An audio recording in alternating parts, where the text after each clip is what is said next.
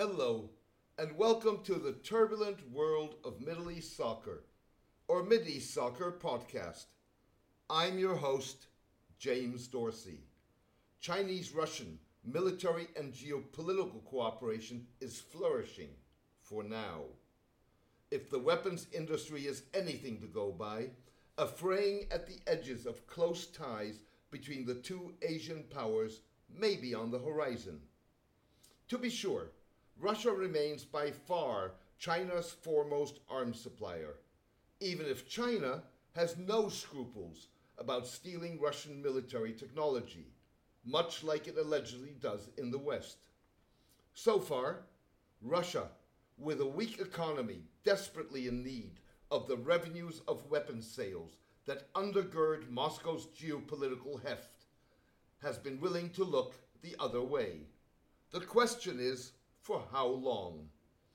By the same token, it's a question that also applies to various other opportunistic alliances, such as relationships between Russia, Turkey, and Iran, that are driven by short-term interests, first and foremost, a desire to institutionalize a multipolar world in which US power would be counterbalanced by others. These alliances, adopting pragmatic approaches, have so far worked by focusing on immediate interests while carefully managing significant differences. Those differences, nonetheless, surface regularly. Recently, alleged Chinese intellectual property theft, as well as diametrically opposed Turkish, Russian, and Iranian policies towards conflicts in Syria and or Libya, that have figured prominently in media reports. Russian state defense conglomerate Rostec this month, in a rare public display of friction that echoed long-standing US allegations of Chinese technology theft, accused China of illegally copying Russian military hardware and weapons. Unauthorized copying of our equipment abroad is a huge problem. There have been 500 such cases over the past 17 years.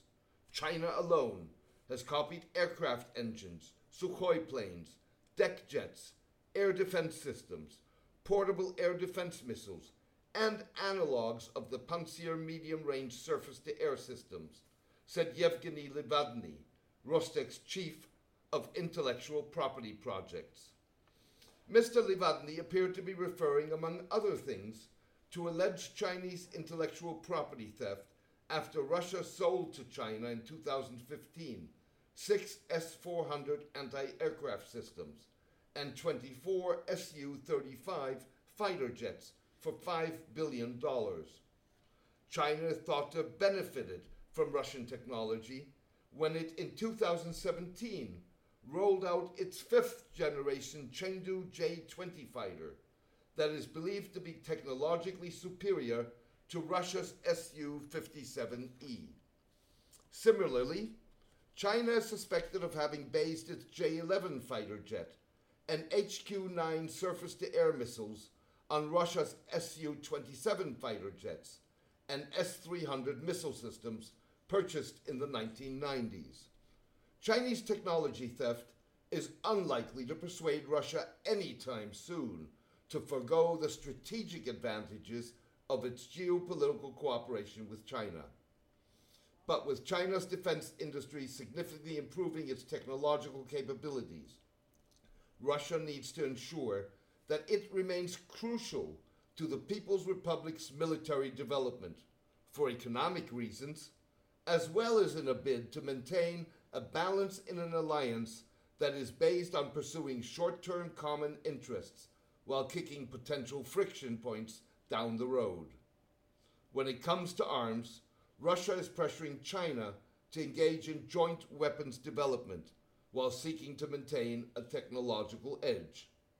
Russia last week sought to press its technological advantage by announcing that its new Avangard hypersonic intercontinental glide vehicle that can fly 27 times the speed of sound had become operational, positioning Russia As the first country to have hypersonic weapons, the Avangard is launched atop an intercontinental ballistic missile. But unlike a regular missile warhead that follows a predictable path after separation, it can make sharp maneuvers in the atmosphere en route to target, making it much harder to intercept. In geopolitical terms, the Avangard may give Russia a first starter advantage, but is best is yet another band-aid to work around the fragility of not only the Russian-Chinese alliance, but also alliances like that of Turkey with Russia and with Iran. The fragility of those alliances is evident in Turkish and Russian attempts to balance their competing interests in Syria and Libya. Turkey has criticized the ongoing Syrian-Russian assault on Idlib, the last Syrian rebel stronghold, and called for an immediate ceasefire. Turkey and Russia are also at odds when it comes to Russian interference in Ukraine, the exploitation of natural gas reserves in the eastern Mediterranean, the Azerbaijani-Armenian conflict in the Caucasus over Nagorno-Karabakh, and they compete for influence in the Balkans.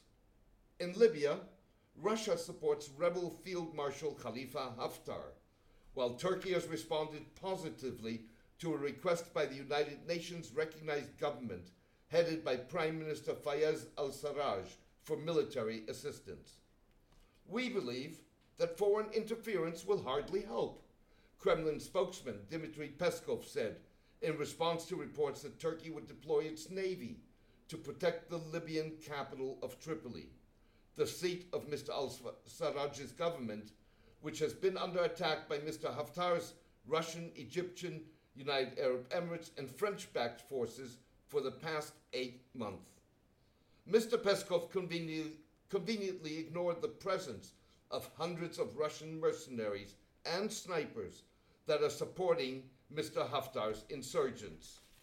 To be sure, Turkey and Russia's alliances tap into long-standing anti-Western civilizationist ideologies adopted by men like Prime Minister Recep Tayyip Erdogan and President Vladimir Putin, who envision a Turkish and a Russian world that serve as spheres of influence. In discussing the fragility of the Turkish-Russian alliance, scholars Gönül Tol and Ömer Taşpınar could in varying degrees have just as well been talking about relationships between Russia and China, Russia and Iran, or Turkey and Iran. Moscow and Ankara disagree on almost all issues of regional and strategic significance. In other words, a Eurasianist Turkey may very well be frustrated with both Washington and Brussels, but its military arrangement with Moscow does not automatically translate into harmony based on shared national interests in relations with Russia, the two scholars wrote. Thank you for joining me today. I hope you enjoyed the podcast. A written version of this podcast is on my blog, The Turbulent World of Middle East Soccer, at mideastsoccer.blogspot.com. Please join me for my next podcast in the coming days. All the best and take care.